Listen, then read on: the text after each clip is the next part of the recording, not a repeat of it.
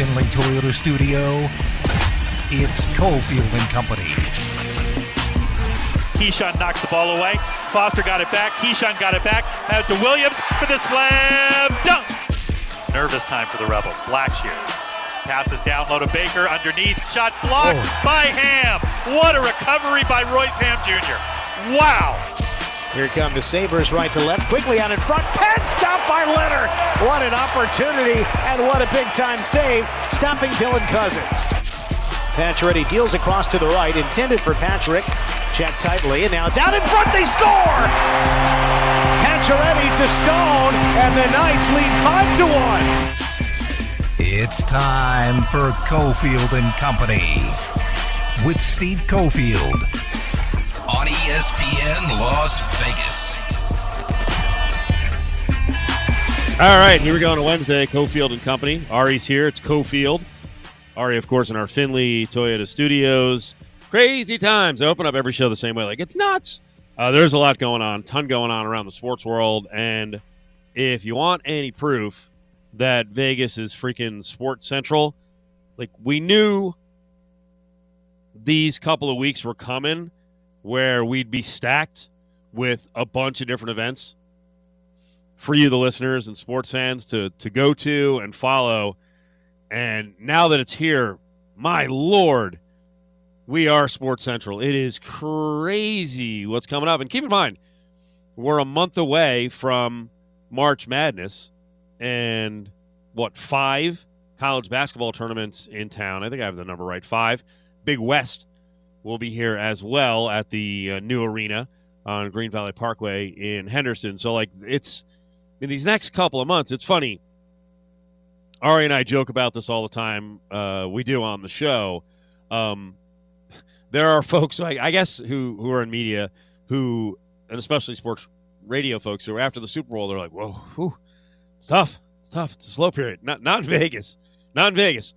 Because, like I just said, we have all these events in town right now. You hear coming in our local NHL team playing, right? Right down the road, UNLV's playing basketball at the Thomas and Mack. That was going on last night. We got the East-West Shrine Bowl, which is an amazing event we'll get into here inside of a couple of minutes. We got the Pro Bowl going down. The NHL is going to take its break for the All-Star break. The NHL is going to be here, and then obviously all of this leads up to, right, I mentioned Pro Bowl, but all of it leads up to the NFL making us the big headquarters after the Super Bowl and the NFL draft at the end of April. So it is a nutty time. It's a fun time, and these are the cool things for Vegas. If you haven't been to some of these events, because, they haven't been here, you can get into many of them for a relatively cheap price. You get access to all these pro athletes and college athletes, so take advantage of it.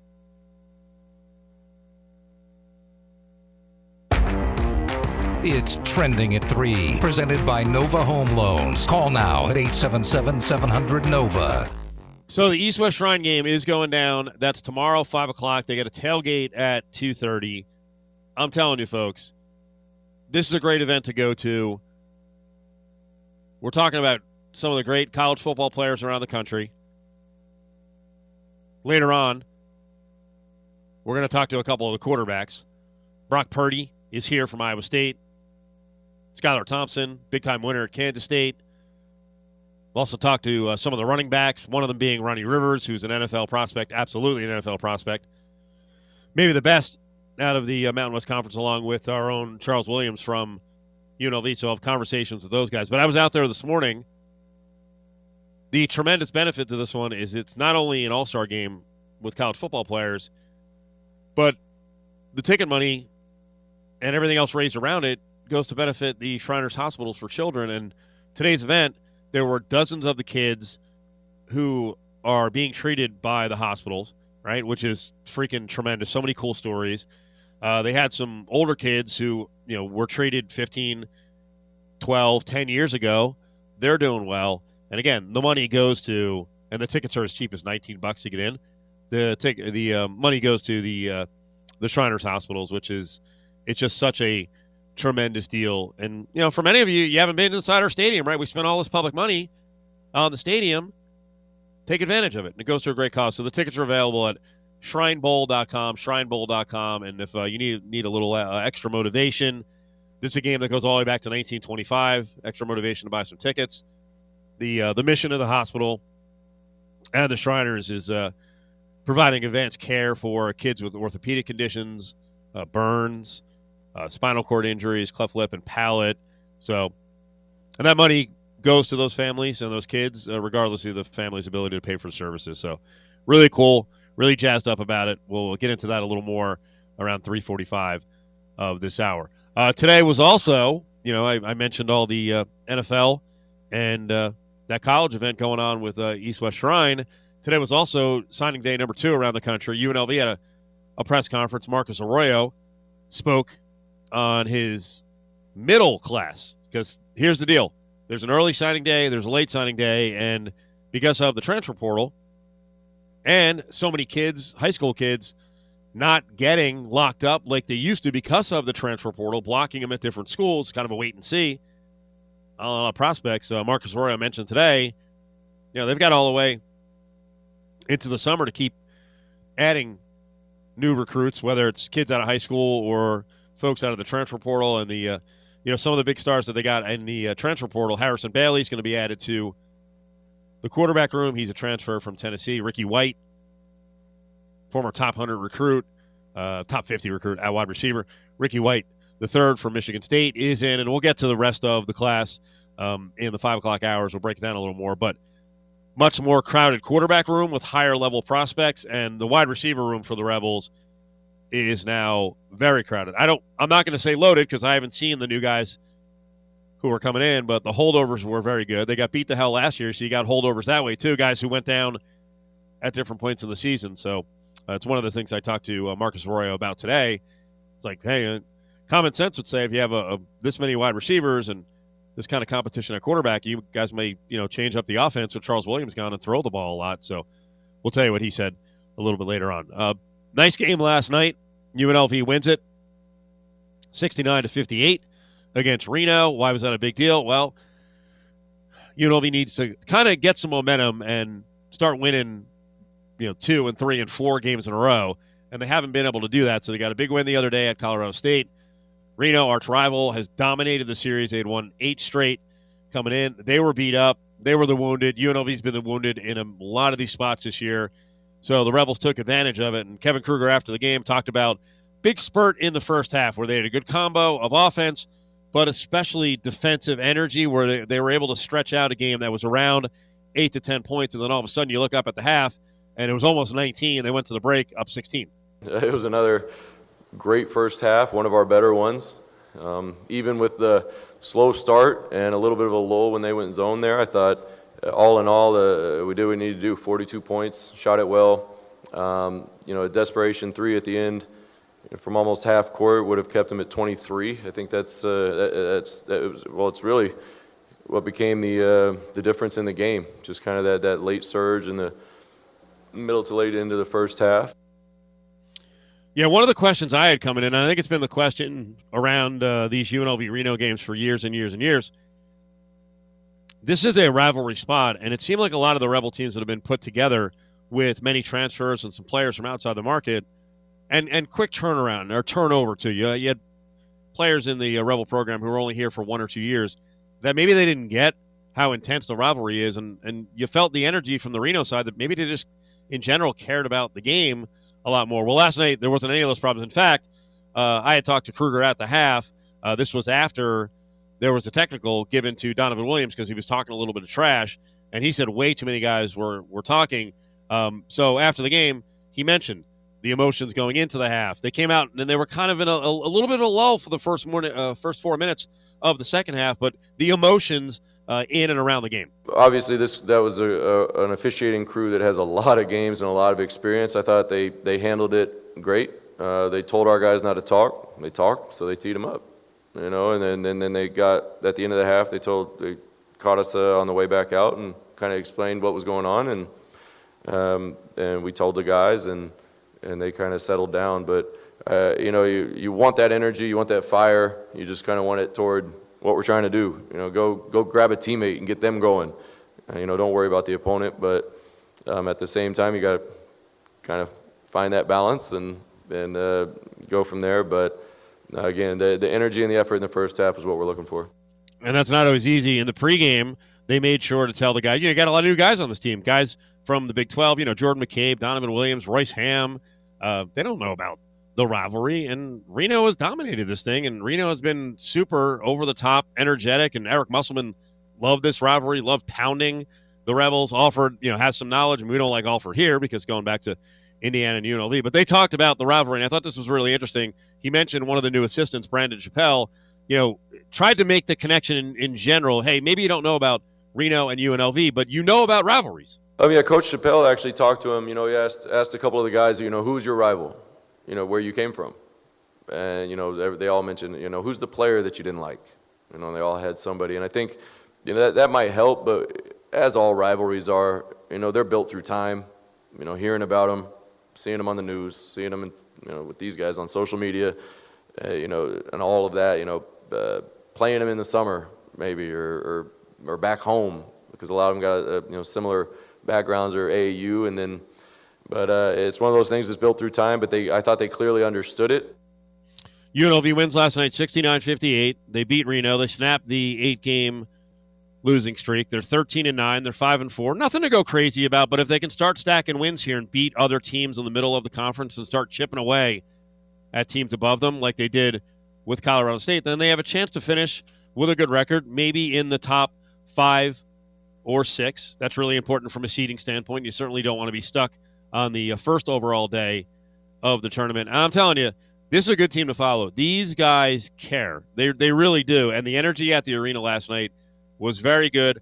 Royce Hamm's a guy we've pointed to. He's the big man. He's averaging just under 10 rebounds a game. He's ready to go every game. So I noticed with about 10 minutes left, Kruger and Royce Hamm were talking to each other on the bench, a little further down the bench. And it went on for a while. And I was like, well, okay, Royce is going back at Kruger. And Kruger's fired up here. So we talked to him after the game, and Kruger described what the conversation was about. He's a passionate guy when it comes to basketball. When it comes to playing, I think he plays as hard as anybody I've ever been around, coach or player. And, he wants to play. He wants to help his team. And sometimes, he'll look at me and I'll say, I got to tell him, I said, Royce, you just played 7 straight minutes. Like, I'm going to give you a little bit of a break here. And I'll be like, I know, but I can do this. I can do that. I can do that. And you're like, I know. And we believe that you can, but you got to take a break here. It's okay. Get some water and be ready. You're about to go back in anyway. But again, it goes back. We tell the guys a lot. Like if you want to play, do things that get results. And so when he went back in, he had a big and one, had a big rebound, ended up getting what was probably a game-sealing block. 9 points, 8 rebounds. Hamm is the most consistent guy on the team outside of Bryce Hamilton in terms of effort and fire. He was really good last night. We'll get to a little more of the game. Donovan Williams, his return from an injury. He had a very good game, and then what's coming up for the Rebels over the next couple of weeks. And I was peeking into that conversation because I really couldn't hear them. I sort of imagined what they were talking about. That is not what I thought it was. Basically, it was Royce came out of the game and was mad that he came out of the game, and Kruger's like, calm down. Let's get you rested. Let's get you focused. I know you want to play, so that's in the end, that's a good thing, unless it spills over to where someone's complaining all the time. But if guys are fighting for playing time at this point in the season, that's some good energy to bring to the floor. All right, we're going to completely go in a different direction. News of the day, yesterday and today, is what's going on with Brian Flores and his lawsuit. The NFL has had lots of issues over the years in terms of being diversified in the head coaching positions. There was a lawsuit filed. So perfect day to bring in our legal insider. Justin Watkins is on the way. I know he's very fired up to talk about this. Is this just a lawsuit for show, or is something actually going to happen? Nova Home Loans brings you Trending at 3. It's a refi rate at Nova Home Loans. With interest rates at all-time lows, now's the time to talk to your local Nova loan officer. 877-700-NOVA.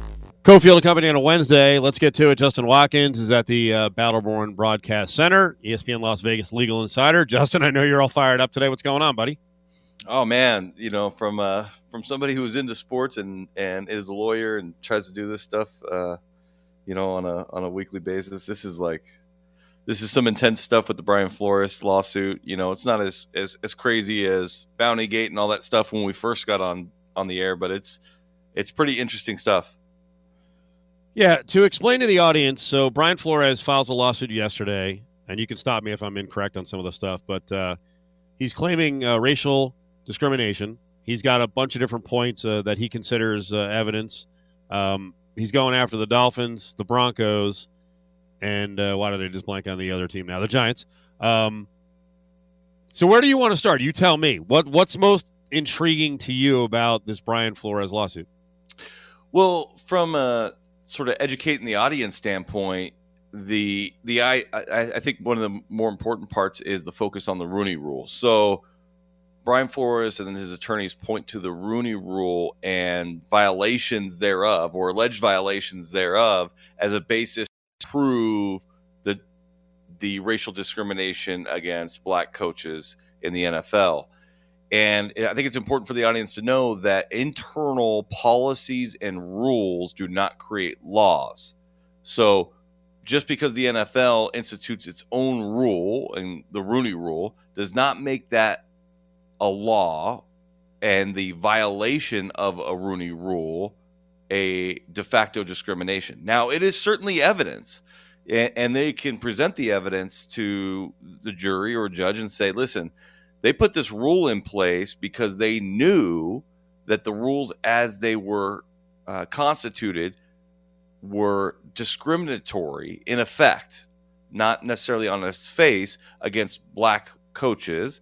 And so this rule was intended on curing an already discriminatory system. And therefore, when you violate the rule, you are discriminating because the NFL's already admitted that their system wasn't good enough. Now, the NFL is probably going to have tons of things to say about that. And I don't think that they would agree on the premise of that argument that their system is discriminatory in nature, like I said, in action, not on its face, and that the Rooney Rule was intended to fix an already broken system. I think that they would say they were trying to be ahead of the curve, increase diversity, racial diversity in the coaching ranks, because it's good for the NFL, it's good for the players, not because they were worried about being illegal or, violating any civil rights.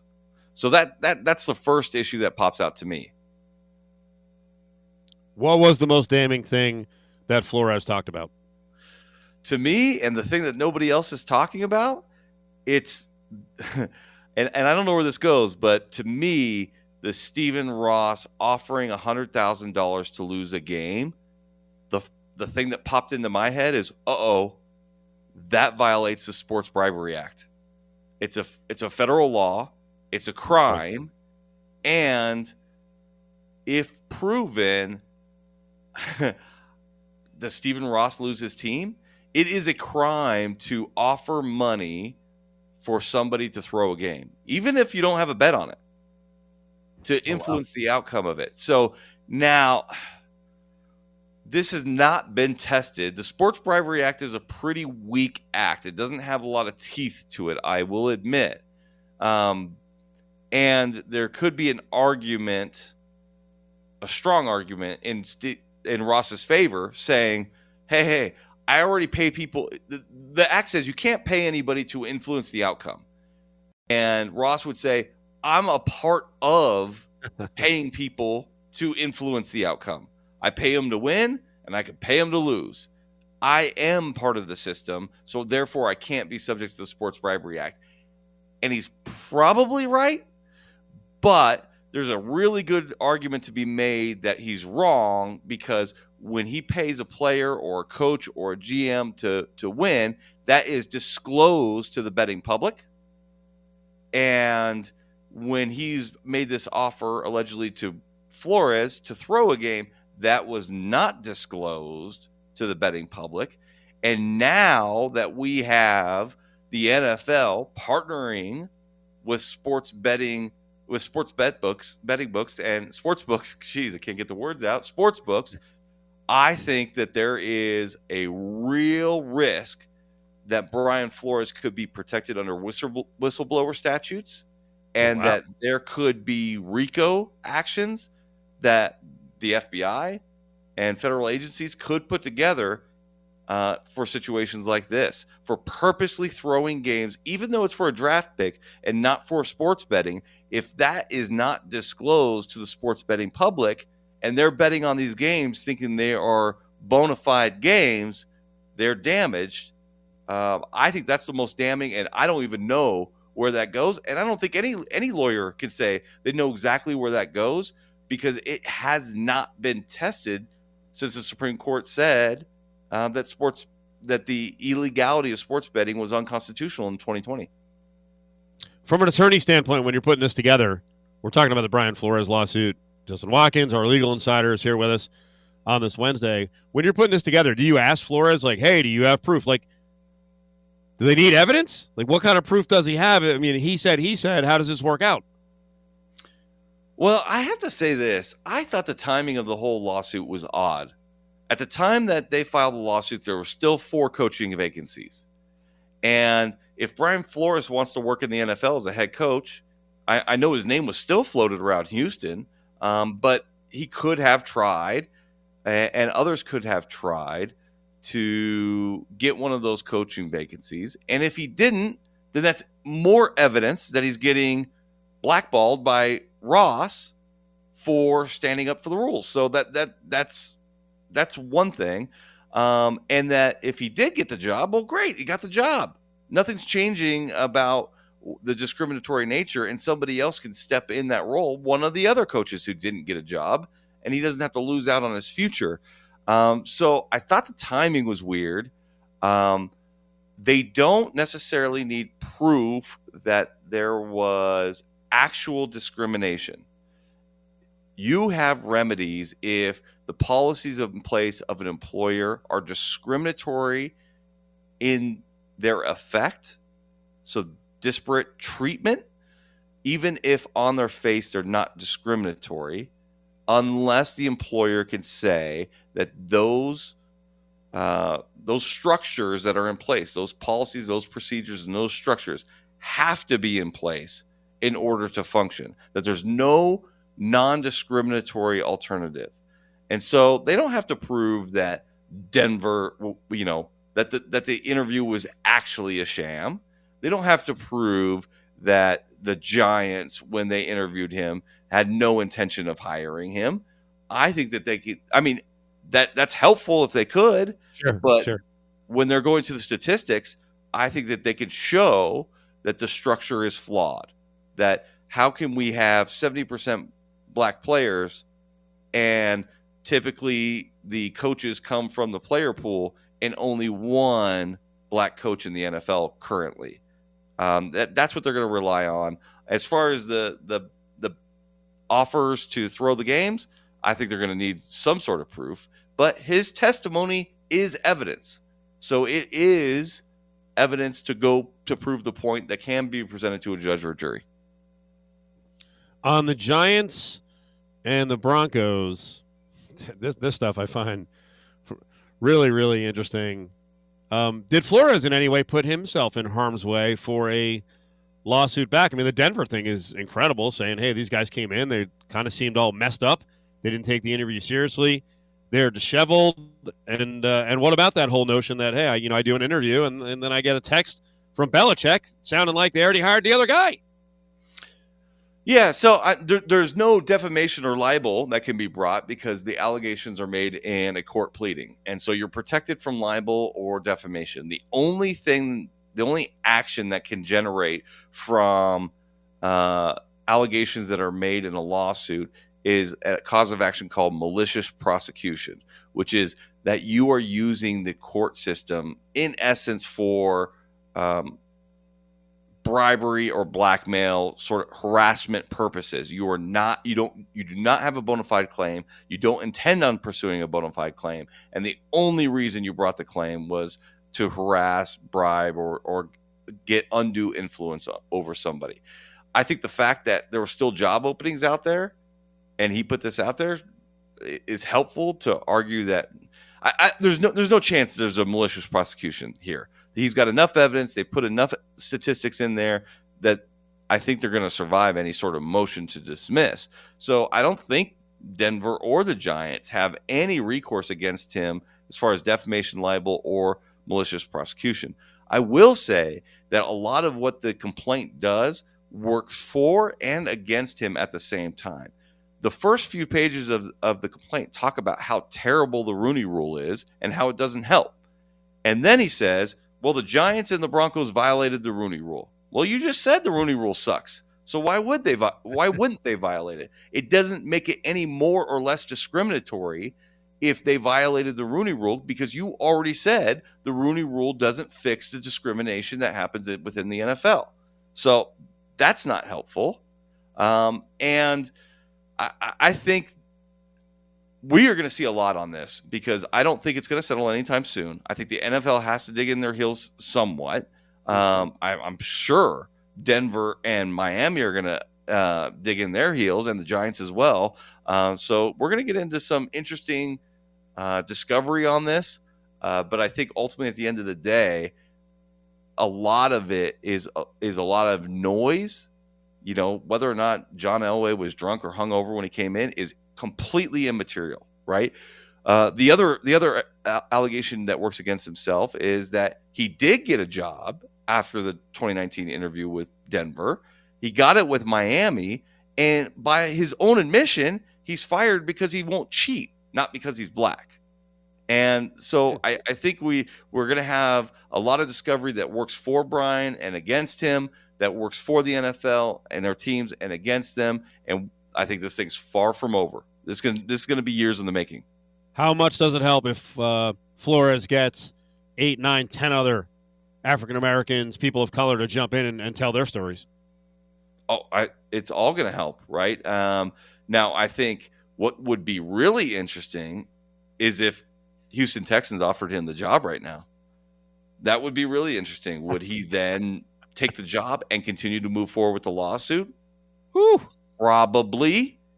Can the Texans not hire him because of the lawsuit? Probably not, right? Because that's retaliation. He's brought a bona fide discrimination action and arguably, I think, a whistleblower action in regards to sports bribery and any retaliatory action. Not giving him a job in response to that is further actionable. We talked about the Dolphins and Stephen Ross, and now you're talking about federal stuff. I mean, what are the odds this is another situation like the Panthers with Jerry Richardson, where they're like, hey, we got to get rid of the guy. And then I wonder, like, how litigious Stephen Ross is if he comes back at the league and the other owners, and he's like, hey, Dan Snyder, what do you mean you're booting me out? Get Dan. Oh, right. I mean, it's whether or not they push out Stephen Ross, I think is going to be completely dependent on how much they think it's going to hurt the other owners, not necessarily Stephen Ross, right? Because we already heard Hugh Jackson say, hey, that number sounds right to me. I was paid to lose too. He didn't say it that way, but he strongly implied it on Twitter that he was paid to lose too, that Jenny Haslam was happy that he lost, and that the $100,000 per loss number sounded about right. So if Ross goes down, he's going to Haslam. Haslam goes down. You go to Washington football team or the Commanders. Go to the Commanders. Snyder should be going down. And you know what?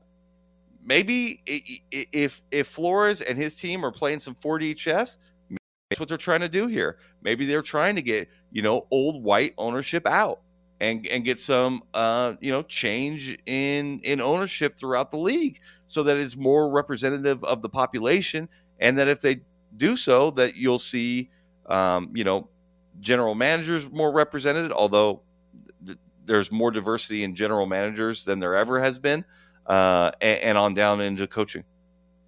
Justin Watkins is with us. Last couple of things on this Brian Flores lawsuit claiming racial discrimination from the league and multiple teams in the league. He just got fired by the Dolphins. He goes after the Dolphins, the Giants, the Broncos. We talked about getting other folks involved in their experiences. I think that is completely fascinating. The other thing that I thought was really interesting yesterday, and I have to think there's a legal reason for it, or maybe they just think we're stupid. When a lawsuit is dropped like this, the news comes out, why do the teams and the league respond immediately within like 2 hours without really doing any sort of investigation and say, This is without merit. False. Why do you have to put that out? Well, I heard a lot of people in media jumping on that, saying, well, they haven't even read the allegations. The reality is I would be shocked if they hadn't had some level of communication with Flores' attorney and were generally or specifically aware of what these allegations were days or weeks or even months in advance. I would be shocked. You don't file this lawsuit without trying to settle it first. They go to, they're going to send them a copy of the complaint. Hey, if you want to negotiate settlement on this claim, let me know. Otherwise, we intend on filing this on February 1st.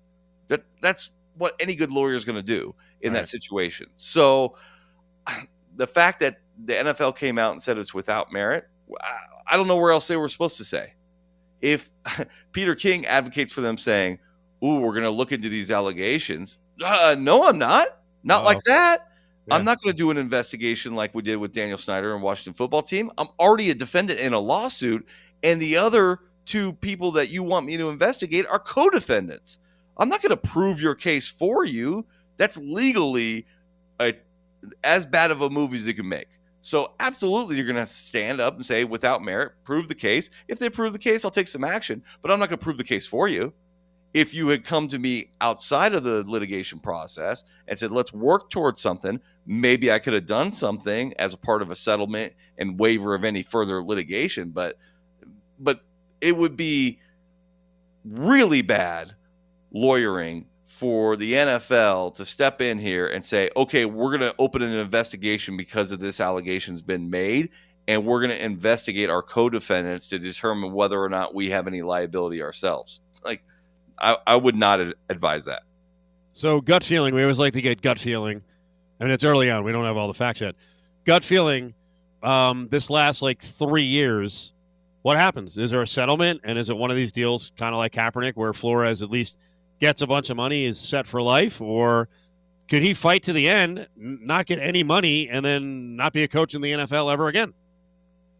I don't think either of those two things are happening. I think he's going to get a job, whether he's a coordinator or a head coach, whether it's pro or college. Wow. He's going to get a job. And I think he's going to continue the lawsuit. I don't know his personality at all, but reading from the complaint, he seems to be sort of square, seems to be a rule follower. And so I have to imagine, if that's his personality type, that this is about the principle and not about the paycheck. And he probably knows he's totally employable. He's not going to go hungry. He's not going to go jobless. He's going to be able to get a job and move forward with this lawsuit in order to institute change. So I suspect that we're going to see a couple of years of this thing. And I expect that we'll probably still see him have a coaching job. Like I said, whether it's college or the NFL, I would be really surprised if he was blackballed from the NFL when a suit is pending. What happened with Kaepernick was a little bit different. Boy, wouldn't it be a hoot if I owned an NFL team and I thought the NFL didn't like my team and absolutely did not like my dad? Wouldn't it be a hoot to bring in Brian Flores to work with the Raiders? Hey, you know what? I mean, if everything that's said in those allegations are true, and you're the kind of owner that feels like you follow the rules and you get punished for it because others are skirting the rules, Flores might be your guy. Justin, you got a little extra time? Can you give us 5 minutes? Yes, sir. All right. Sorry about the delay getting into this, but I do want to get to a very important story on the way back. I want to get your take as a former public servant, a native of Las Vegas, and what happened the other day at Cheyenne and Commerce, and just a tragic car accident, and what people are asking for and what could be done.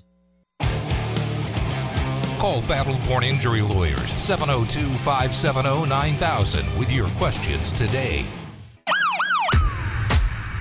It's time for ESPN Las Vegas legal insider Justin Watkins to lay down the law. Only on Cofield and Company. Oh, if you missed the last 15 minutes with Justin from Battle-Born Injury Lawyers, make sure you go back, listen to the show. We'll have it posted afterwards. LVSportsNetwork.com.